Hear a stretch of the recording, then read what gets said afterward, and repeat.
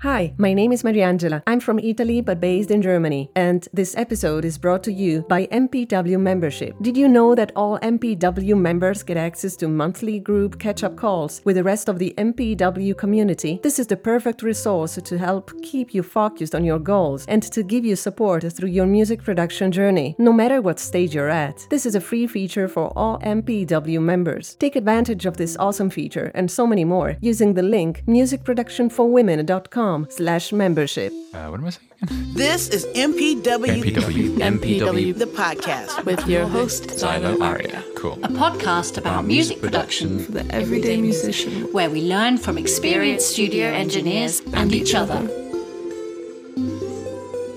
Hello, everyone, and welcome to this episode of the MPW podcast. I'm your host, Xylo Aria, and today I am talking to Pete Dowsett. So really excited to have Pete here. So Pete is a producer and engineer and has worked with artists including Pharrell, Snoop Dogg, and the Black Eyed Peas, just to name a few. And he is also a lecturer at Abbey Road Institute in London. So glad that you're joining us today, Pete. Happy to be here, thanks. So I guess it's morning for you. How's it been so far? Have you done much or having a chill morning?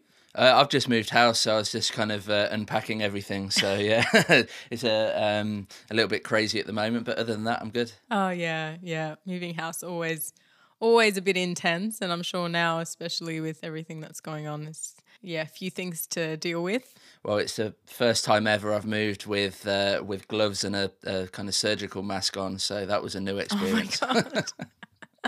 Oh gosh, I didn't even think of that. Yeah.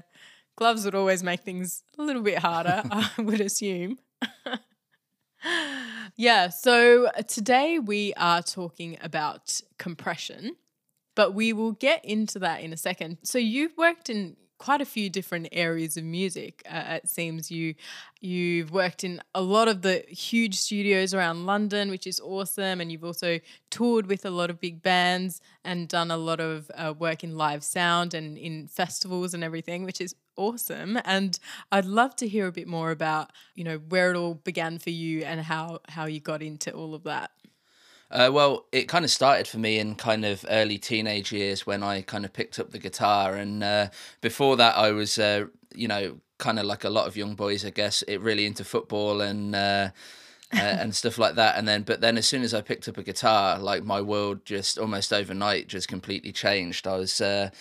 and I guess like a lot of people my age, I'm 34. It was the band Oasis that kind of got me into music. But then from that, it was just an exploration of everything. And I played in bands, at school, and then did a music technology A-level, and then went to university for and studied music production. And so. Mm-hmm.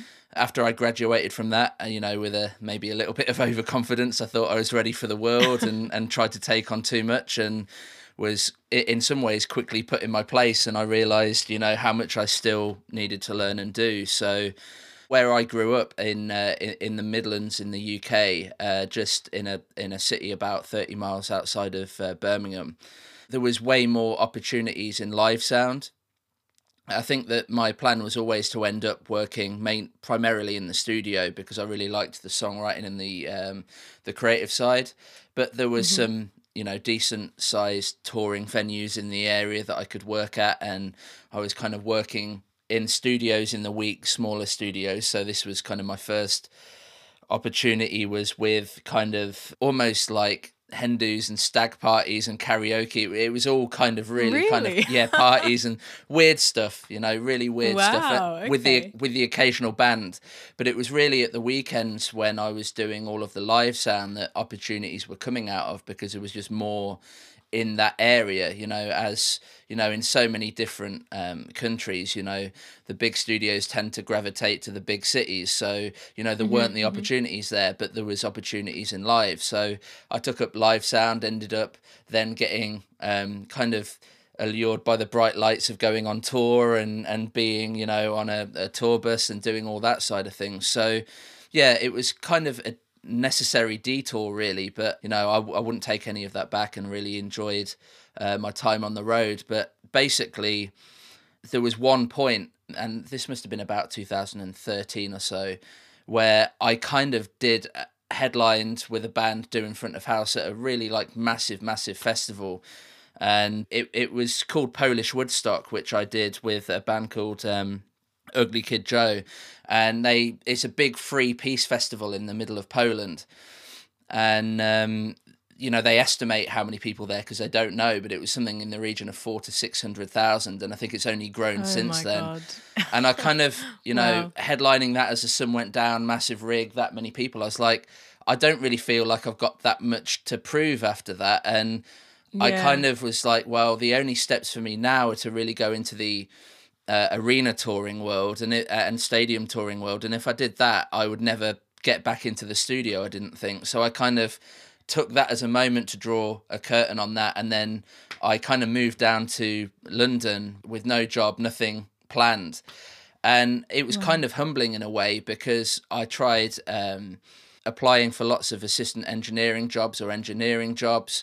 But to be honest, most of the really big studios, they like to hire from within. So I basically just took a decision to just, if I had to, start at the very bottom. I had some savings, and I basically took a job as a runner at Metropolis. So that was Cool. only expenses and paid, and I just, worked really hard to just try and make a good impression and be around all the time. Mm-hmm. I almost treated it in many ways like a full-time job, so that I could kind of always be around for whenever the opportunity came. I kind of got lucky in some ways that, a few months in, a last-minute session came in, and I got on well with the receptionist there, and he put me forward saying, if you can't get an assistant, well, Pete's here. And I'm really grateful to him for doing that. I was kind of in the background going, wow. oh no, but What have you done? yeah, but no, Yeah. so I kind of got lucky in that sense. But yeah, that's kind of a brief history of where I've been. Wow, that's incredible. And I always love this part of the podcast, actually, because everyone's journey is so different. And I haven't yet come across someone that's been kind of doing the live sound thing in such a big way, Yeah. and then kind of going into the production world after that. And yeah, how is it kind of being in that big festival scene where I feel like it would be such an empowering feeling, like what you're doing is what so many thousands and thousands of people are listening to. Yeah, well, I mean, one of the weird things about that is that the bigger the venue or the more open the space, the more people that's there, the bigger the rig, the more it actually starts to become more like a live studio recording, in the sense of you can do all of your little tricks with parallel compression and lots of reverbs. Maybe you've brought your own digital desk on tour with you and stuff like that. So, and you've saved scenes and done all of that sort of stuff that, just when I was doing all of that was just really when it was starting to become super popular for even the biggest acts to be traveling with digital boards and stuff. And yeah, it became much more like studio recordings and much more refined. So there was a lot of trade-off between the two. And actually, I used to just try and take it that I just wanted to make each performance kind of in some ways unique, because it's so easy with saving scenes for different songs and stuff that it could be the same every night. So I just try to get my hands on the faders and still move them around, automate them a lot in real time to kind of give it that like kind of conducted feel, like you would, when you're doing a mix with flying faders and stuff. Oh, wow. That's incredible. That's, really cool. So, it's good to hear kind of how you got into the studio space. And Metropolis is such an amazing place to start, I guess. And opportunities like the one that you got, I guess, is I was talking to Dan Cox not too long ago, and we were talking about opportunities and how you kind of just have to be ready for when something comes along, and when it comes along, it might not feel like the perfect time for you, but you just have to kind of jump into it and make the most of it. And yeah, it sounds like that's exactly what you did. Yeah, I mean, it's one of those weird ones, is that it's nerve-wracking at the time, and maybe you feel like you're kind of a sink or swim moment. But I think if you really, you know, have the best interest of whoever you're working with in mind, and you're really trying your best and you're staying alert, and you understand that the most important thing is to get the performance out of the artist and make them feel comfortable, even above all of the technical stuff, you know. You know, treat it almost like, in some ways, a service industry, like the big studios having studio managers and runners and people that almost, it's like a concierge service, that all your needs are met and more, and that things are able to move fast. You know, that was one of the big things for me, was learning to work that fast and not be thrown by anything that can kind of go wrong. Because even in the big studios, you know, channels don't work or things go wrong, despite the best tech teams in the world. So you just have to be ready for that, you know? Yeah. Awesome. Cool. All right. So we'll jump into our topic today, which is compression. And compression is something that I feel like I get so many questions about. And it's something that so many people want to understand, but is sometimes a bit difficult to wrap your head around what exactly is happening.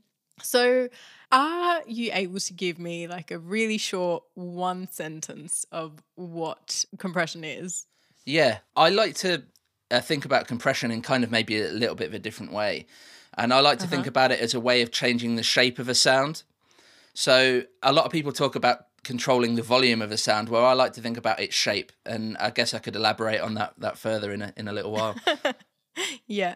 Okay, cool. So I guess as far as what are you trying to achieve with compression, do you have like a one-liner on that?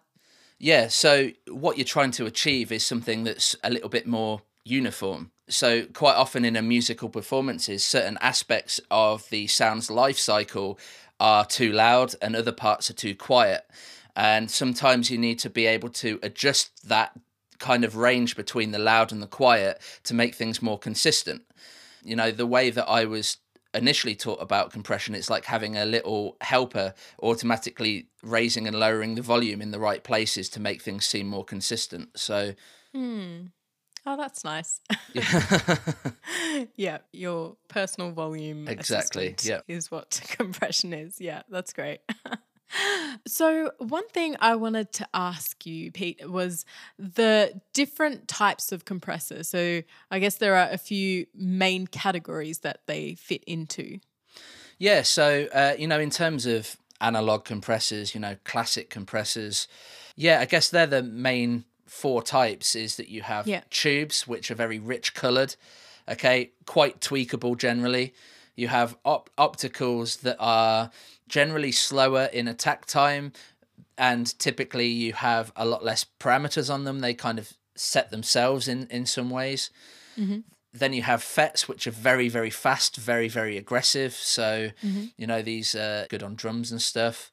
And then you have the VCAs, which are like an all-round workhorse, very, very flexible, very clean, very cheap to make. So yeah, that's kind of a rough overview of those four main types. But obviously people abuse these compressors in many different ways, and you know, I wouldn't want to say use X compressor for X instrument, because you can do a lot of different things dependent on what genre you're working in and also the type of song. Cool, good to know. So I guess compression, you can find it in so many different areas of your work in production.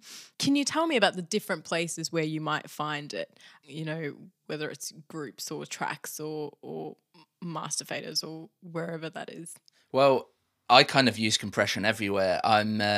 There's a school of thought sometimes that, you know, you can really enhance the excitement out of a track by using a lot of compression and feeding it in underneath more naturally less compressed or uncompressed audio, and which is called parallel compression. And you know, engineers like Andrew Sheps and people like that are really renowned for kind of working a lot with compression to create extra tone or extra frequencies and harmonics that weren't there initially, and it kind of adds an excitement. So I tend to, you know, add compression to control individual tracks to make them more uniform on the tracks themselves. You know, kind of hit compression a bit harder on extra tracks, parallel tracks that bring out all of the roominess and the excitement and all of the other elements that are usually like really low level in the sound, and then blend them underneath. And I also like on groups of tracks like buses for drums and the overall mix to kind of create a sense of movement with things, you know, to try and really enhance the rhythm of the performance of the whole track. So like you can kind of tell from that answer, there's so many different areas and ways you can use compression to enhance what you're doing. And it's not just as simple as controlling the volume of something when you really get into it. Yeah. So it would be good to know, I guess, there are a lot of different types of compressors. Yeah. What are the main variables that you would find in most compressors, and what would you say are their roles? Yeah, so looking at the kind of oldest compressors, quite a lot you had a more stripped down set of adjustable parameters, and a lot of it was kind of in some ways maybe handled by itself or was dependent on the level and type of signal you were giving it. But, you know, these days you tend to find, you know, 4 or 5 main parameters. So you have the threshold, and this is the level at which compression starts to occur, so almost the trigger point. You've got the ratio, and that's the relationship once the threshold is exceeded that the output changes compared to the input. So for instance, if you had a ratio of 3:1, 3:1, that would mean that every time the signal goes 3 decibels above the threshold, it only allows the output to go up by 1. So if you've gone 3 decibels over, the output is only 1 dB higher. Okay. So yeah, the ratio, and then I guess the other most common ones are the attack and the release time. So these are the kind of timing characteristics of the compressor of, well, how long does it take to start, you know, working to its full potential, and how long does it take, you know, to go back to normal?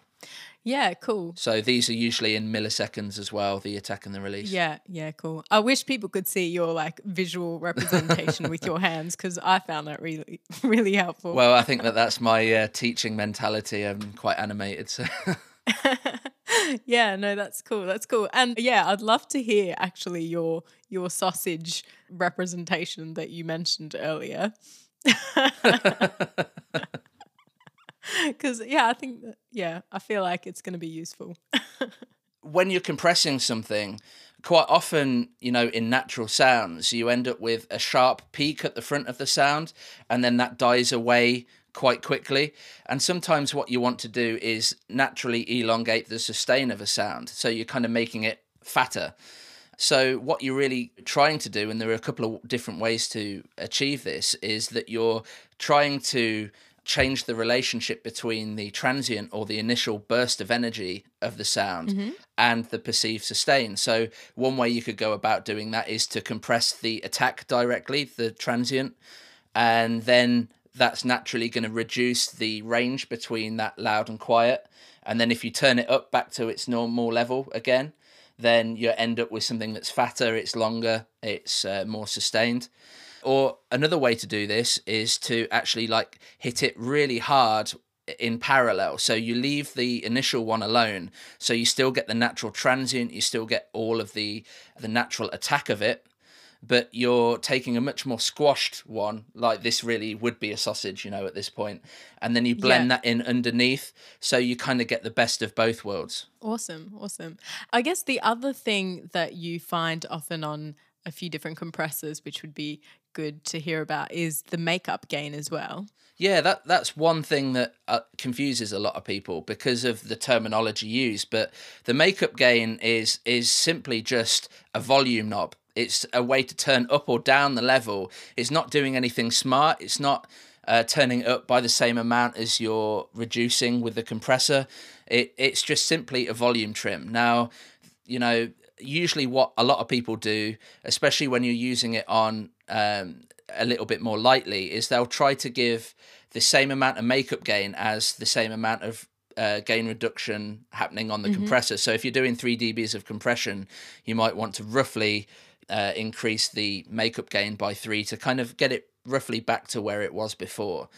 Now, the harder you hit something, you might want to change that a little bit, but yeah, that as a good starting point, you might want to consider that. Yeah, no, that's good to know. You didn't mention gain reduction earlier. So is that, if you compare that to like threshold and the other things you mentioned. Can you explain how that kind of gets into the compression? Yeah, so when you're using a compressor, you really need a handy way to know how much compression is occurring. So gain reduction is not a parameter that you adjust, it's the result of how much compression is happening from how you set parameters. So usually this is, you assume that your input signal is 0, and this is how much your output is being turned down by, the number of decibels. So if you're doing 3 dBs of gain reduction, that means your output is 3 dBs lower than the input for while it's compressing.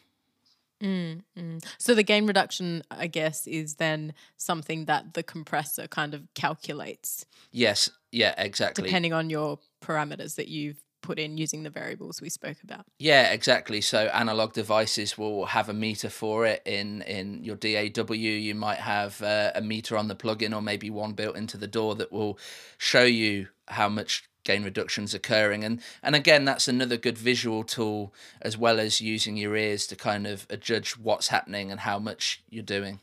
Yeah, cool. So I guess from what you mentioned, in theory, compressors are essentially doing the same thing. They're getting kind of the peaks of a particular wave file and kind of squashing that down. So when people are using so many different types of compressors and different compressor plugins for different things, what would you say is something that you need to consider of why would you choose one plugin over another? Yeah, I mean, a lot of it comes down to the inherent character that's added by certain old analog devices, which have, been modeled in digital forms now. Certain types of, electronic designs work well for a certain purpose. Like, there's a really well-known compressor called a 1176, which is known for being super, super fast. So it's really, really good at reducing those transient peaks.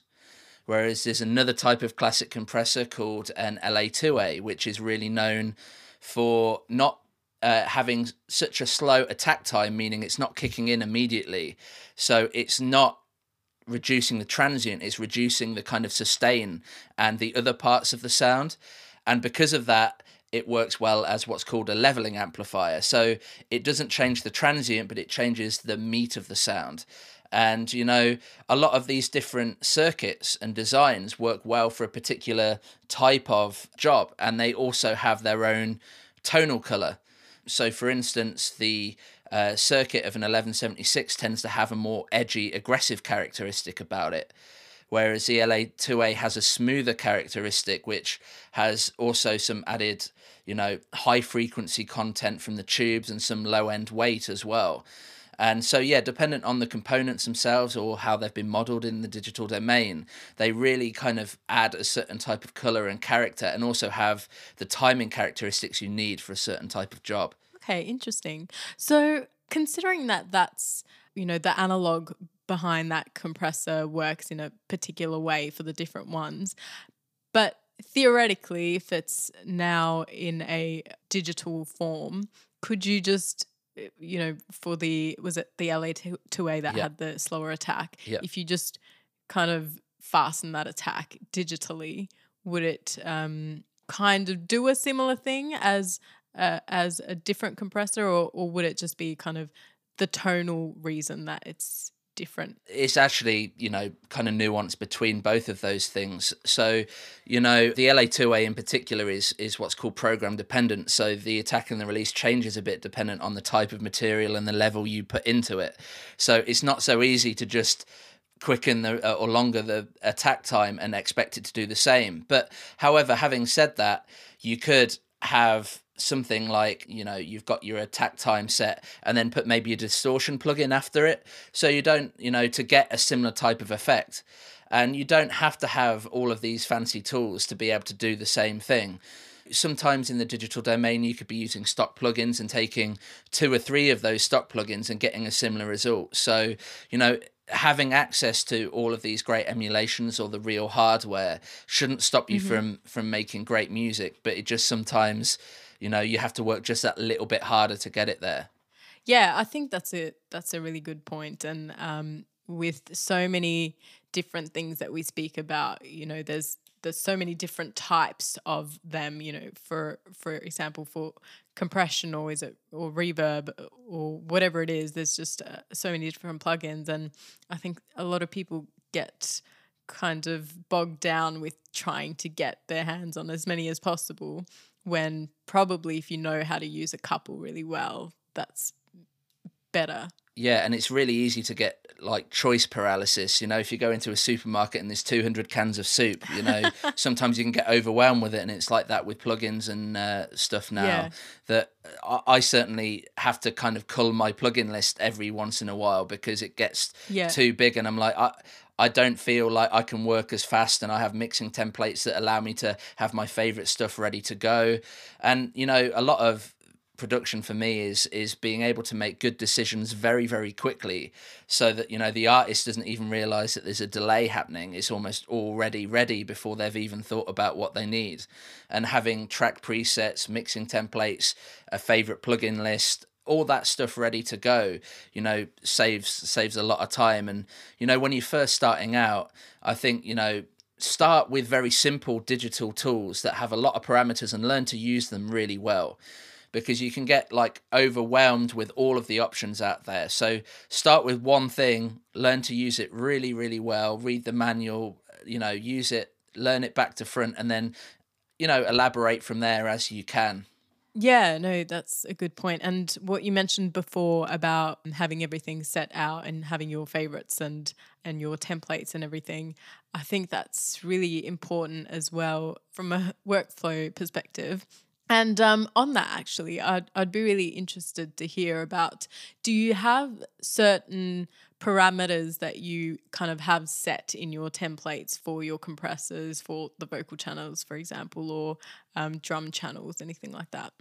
I mean, in my templates, I try not to have like things that are doing the mixing for me. There's the occasional things that are adding a type of quote unquote analog color that stay on. But a lot of the times with EQs and compressors and stuff, I've got them set to be neutral, but maybe their attack release, the ratio is set on values close to what I'd usually use, but the threshold is set so it's not doing anything. So I'm kind of setting it half from scratch every time and getting it right. I'm not putting my mix template on and expecting it to do everything for me. I think that's the wrong approach, because, you know, everything is unique. But just having the things that you know you like, you trust, you keep coming back to there, and roughly those settings so that it's quick to start with it, is good, but I don't necessarily think they should already be compressing or doing a lot. Yeah, for sure.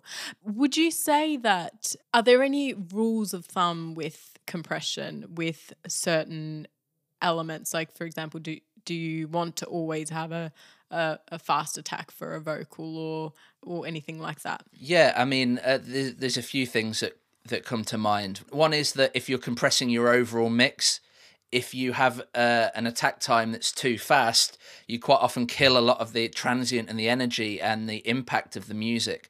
So what most people tend to do on an overall mix is to have a slower attack time, something in the region of 30 milliseconds, and then a fairly quick release time, something in the region of, 100 milliseconds.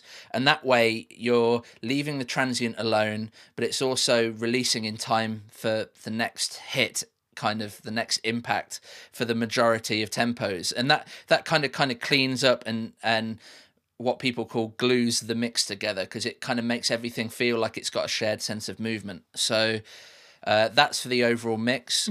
Vocals tend to be extremely dynamic. They're extremely expressive as an instrument, but they also usually have to be right at the front. They have to be the thing that you can hear the best at every single moment. So you don't want the singer to change their performance too much. You want to be able to mold that signal and make it so that it's less peaky at the front. So you tend to have a compressor there that's solidifying the peaks and keeping them in check. But you also want to mold the sustain as well. So quite often you're using 2 or 3 compressors on a vocal, chained one after the other in series, to get that right amount of compression so it's able to compete with all of these other instruments that you have in a mix. So yeah, with vocals, it's for me all about using several compressors that have different purposes and different jobs. They're molding the shape of a different part of the sound's life cycle and its journey. And also, and with drums is to try not to go for anything, that's too slow, because drums tend to be very transient and then they go away and decay very quickly. And if you're not careful, you can let the whole thing kind of pass through, and what you're compressing is not what you think you're compressing. Yeah. No, good point. And you mentioned before the glue compressor, which kind of takes me to the different types of compressors that you hear about. There's the kind of standard compressor, there's the multi-band compressors, the glue compressors. Would you say there are a certain category of or a certain number of categories of compressors, and where would you kind of use them? Yeah, so there are 2 or 3 ways I guess you could categorize compressors. So the first being by the actual mechanism itself, and we've kind of touched on that with the FET types, the tube types, the optical types, so how they're actually operating and the electrical circuit behind it. Mm-hmm. Then you've got the actual kind of type of the operation that it's doing. So as you've mentioned, there's things like broadband compressors, there's multi-band compressors, there's de-essers, things like that are all operating in a slightly different way. So a broadband compressor, which most people just call a compressor, is acting on the entire frequency range, whereas a multi-band compressor splits the signal into different frequency bands, and you're able to compress each of these different frequency ranges independently of one another, which can mean you can get much more surgical with what you're doing, and you can, if you only want to compress the low end energy, you can do that with a multi-band compressor, but it does become very easy to kind of ruin the sound a little bit more with that type of compression. So there's a responsibility that comes with that. And then, a de-esser is a compressor that's only working on the top end, typically in the more sibilant areas where you get S's and T sounds and very sharp sounds, particularly in a vocal or sometimes used on cymbals and stuff. And I guess the final one is a limiter, which is a very, very high ratio compressor that is acting to really, really heavily, grab the signal. So, and not allow it to go above the threshold hardly at all. So, there are those different types. And then finally, I guess you could categorize them by the role that they're playing. Are you trying to, reduce the peak, the onset, and the loud part at the front of the sound? Or are they a leveling amplifier? Are they trying to smooth out the sustain and the overall meat of the sound? So, and then you've got things like glue compressors, which the job is to kind of give a sense of movement. So yeah, you can categorize, how you're setting a compressor based on the role that you want it to perform on your source material. Okay. Another thing is compression is used in kind of all areas of creating that music, whether it's production or mixing or mastering. Can you talk a little bit about what is the role in those different areas of the compressor? Yeah, so, I mean, in a lot of times tracking, it's about making that performance more consistent, so you don't really feel it like that sound, disappearing as it sustains too much or poking out in its peak too much, so it's keeping that consistency, making it more contained almost. So people tend to be a little bit lighter in compression during the tracking stage because it's very difficult to undo that work, and especially as you're first starting out, people are a little bit lighter on the compression, and then in the mix stage it's almost anything goes. You can be really, really destructive, especially like I mentioned before, by blending it in underneath a less or uncompressed signal, and you can really hammer it and bring out every last essence of its character. So in the mix stage, you can really be doing a lot of compression in a lot of different places to do all of these different functions.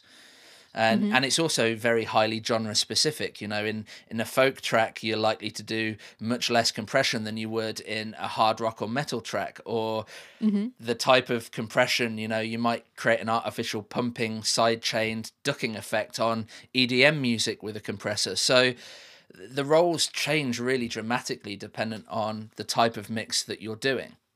And then I guess in the mastering stage, it's more about making sure that, you're hitting a level that's commercially acceptable for the types of formats that you're going to be releasing the music in.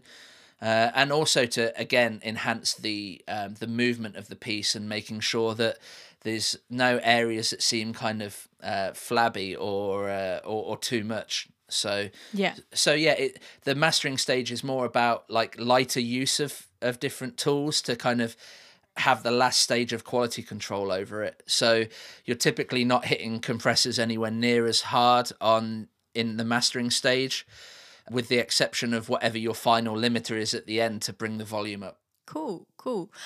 Before we get into the audience questions, I wanted to ask you, what are your favorite plugins that you use kind of all the time?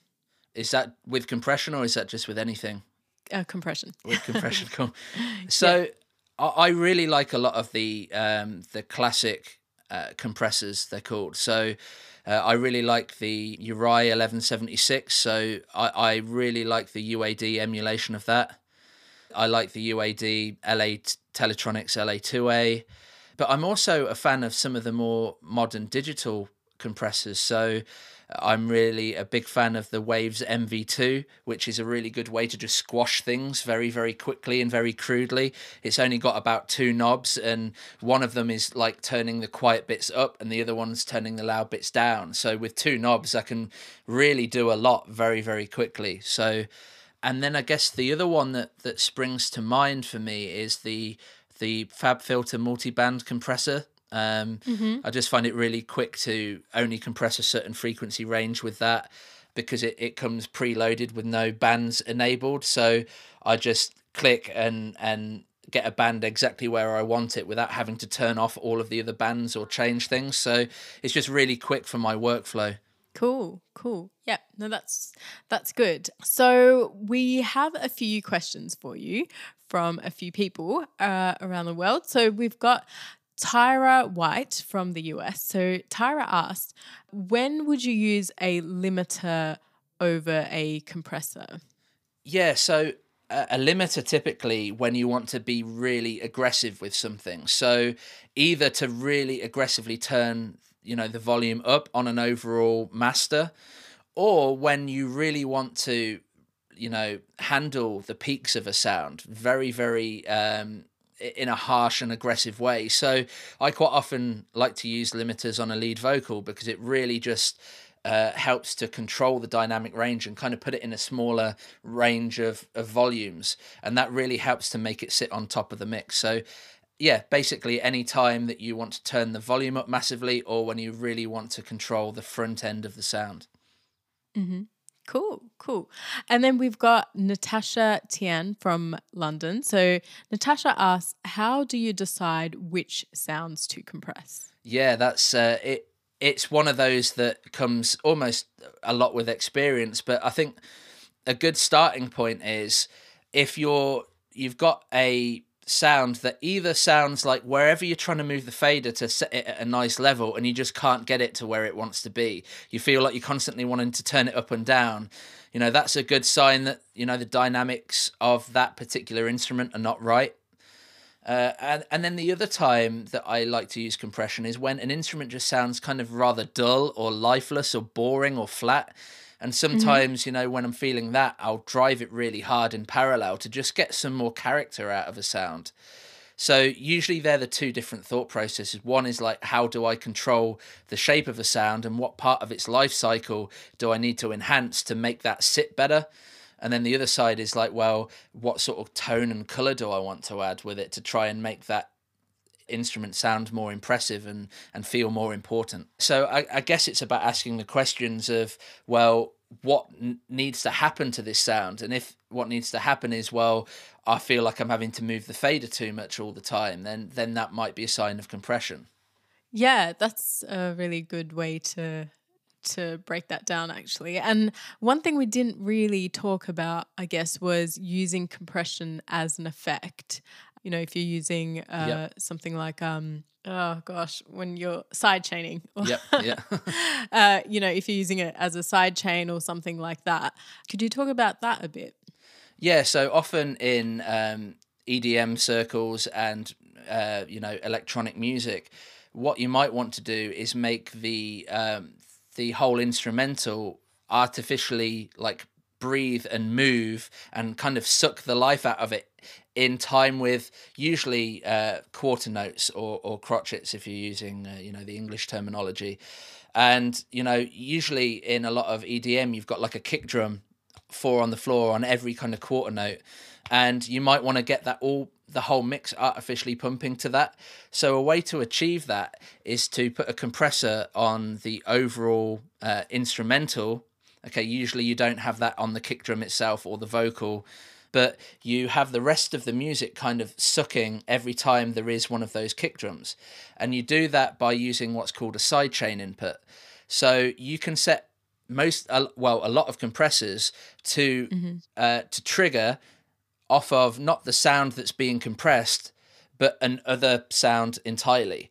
And so in this case, that would usually be the kick. So you would, every time there's a kick, everything else is being compressed, and you can get really weird, wonderful, nice effects if you set that nicely. And it doesn't just have to be an EDM effect either. A classic example of this is like the relationship between a bass drum and a bass guitar. And they occupy a lot of the same frequency ranges. So a lot of the time you might want the kick to be the more aggressive thing so that it's more transient. It like pokes through the entire mix and then goes away really quickly. Whereas you want the bass to be much more sustained. And so what you can do to get the levels to sit better between those, rather than just EQing the life out of them both to try and give each of them a different pocket to live in, you could try and, instead of carving frequencies, you could carve out time, okay? Meaning that the kick usually would have the initial blast, but the bass would have the sustain. And you can do that by sidechain compressing the bass guitar to trigger off the kick. So every time there's a kick, the attack of the bass, gets ducked a little bit, and that helps to give them a little slot in time to kind of live in, and then makes those two instruments feel like they're better level balanced without having to be so drastic with other processing. That's really cool. Yeah, I guess in that way you can look at compression or sidechain compression as a way to kind of make space for different things in the mix. Yeah, and that's it. And because fundamentally there's two ways that, you can create more space without relying on things like effects processing. And that's, you can either change its frequency content or you can change the time slot that it's living in. Now, obviously there's a certain amount of overlap between the two. For instance, in the initial attack phase, you tend to have more high frequencies, whereas as the sound sustains, you start to hear more of the bass frequencies as the high ones die down. So it's not like there's this, they're not mutually exclusive, but I like to think about sometimes, well, if I'm trying to create space by cleaning out frequencies and that's not really doing what I want it to do, how about I take a time-based approach instead and see if that's working a little better? Yeah, cool. And then lastly, we had a question from Claire Lord. So Claire asked a question that a few people ask, which is, what do you do first, EQ or compress? Or does it depend on the instrument? Yeah, I mean, my school of thought on that is my ears are drawn to whatever needs to be done as a kind of priority. And sometimes in a track that's just a bit of EQ and then I won't even compress it at all. But sometimes it's so dynamic that I can't really even tell what frequencies need to be changed because it's too moving dynamically. So yeah, I think what's really important about this whole question, because it does get asked a lot, is it's about asking yourself what needs to be done. So if you have an end point in mind where you want to get the sound to, and you can analyze and understand your starting point, it makes what needs to happen in the middle much easier to work out. So the question for me is less EQ first or compression. It's more how do I recognize and analyze what needs to be done to this sound to make it more how I imagine where it needs to be. And, I guess the other point about this question is some people ask, well, do you like to put your EQ first in the chain or the compressor first in the chain? And it's about what order you put them in. And for me, when I'm working in the box on a computer, I'll leave a plug-in slot free for an EQ, but I'll do the compression first because especially when you're hitting things hard with compression, it tends to bring out all of the ugliness out of a sound as well as bringing more energy. So things like rumble in the low end, sibilance in the top end tends to become much more pronounced. And if you've already EQ'd it and then you compress it, quite often you find that it puts back some of the stuff you take out. So I sometimes like to compress on a second insert slot, and then after I've done the compression, made it more uniform and how I want it, I'll then do the EQ. But the EQ is actually before the compressor in the chain. It's just I've done the compression first to kind of make sure that that I get it how I want it. But that's not a hard and fast rule. That's just something I change a fair amount dependent on the situation. Yeah, cool. Yeah, that's a good way to think about it. Actually, I never thought about that, to kind of use the compressor as a way to find where the problems are. Yeah, so that's cool. So I guess that brings us to the end of what I wanted to ask. So thanks so much for your time, Pete. It's been amazing having you here. Yeah, no, thanks for having me. I've really enjoyed it. Yeah, cool. So is it a busy day left for you today? More unpacking? No, I've actually got an Abbey Road Institute lecture in a couple of hours to do. So I'm doing them. We're all doing them all remotely at the moment because we're in the middle of the COVID crisis. For anyone that's listening to this a long time after, that might explain the kind of joke about moving with the face mask on. Have a little bit more context, but so a lesson to give there. I'm talking about the cabling and wiring today. So all different types of connectors and cables and all sorts of stuff. So and I'm really glad that you've set up this podcast. I mean, I think that I speak for everyone at Abbey Road Institute that we're really happy to see these initiatives starting to come out and people, championing a more equality in our line of work, because it needed to change, and I'm really glad that it's going that way. And the team at all of the Abbey Road Institute all work really, really hard to make sure that environment is as good as it could be. Yeah, definitely. Oh, thank you. That's really lovely, and I'm glad you feel that way. And yeah, I mean, it's since I started this, it's just been amazing getting so much support as well from even Abbey Road for one of the projects that we did a few months ago. And so all that has been really nice and really encouraging, and is showing that things are moving in the right direction, which is always a positive. Yep. So that's good. All right, thanks, Pete, and I will talk to you soon, and enjoy the rest of your day. Yeah, you too. Thanks very much. Bye. Bye.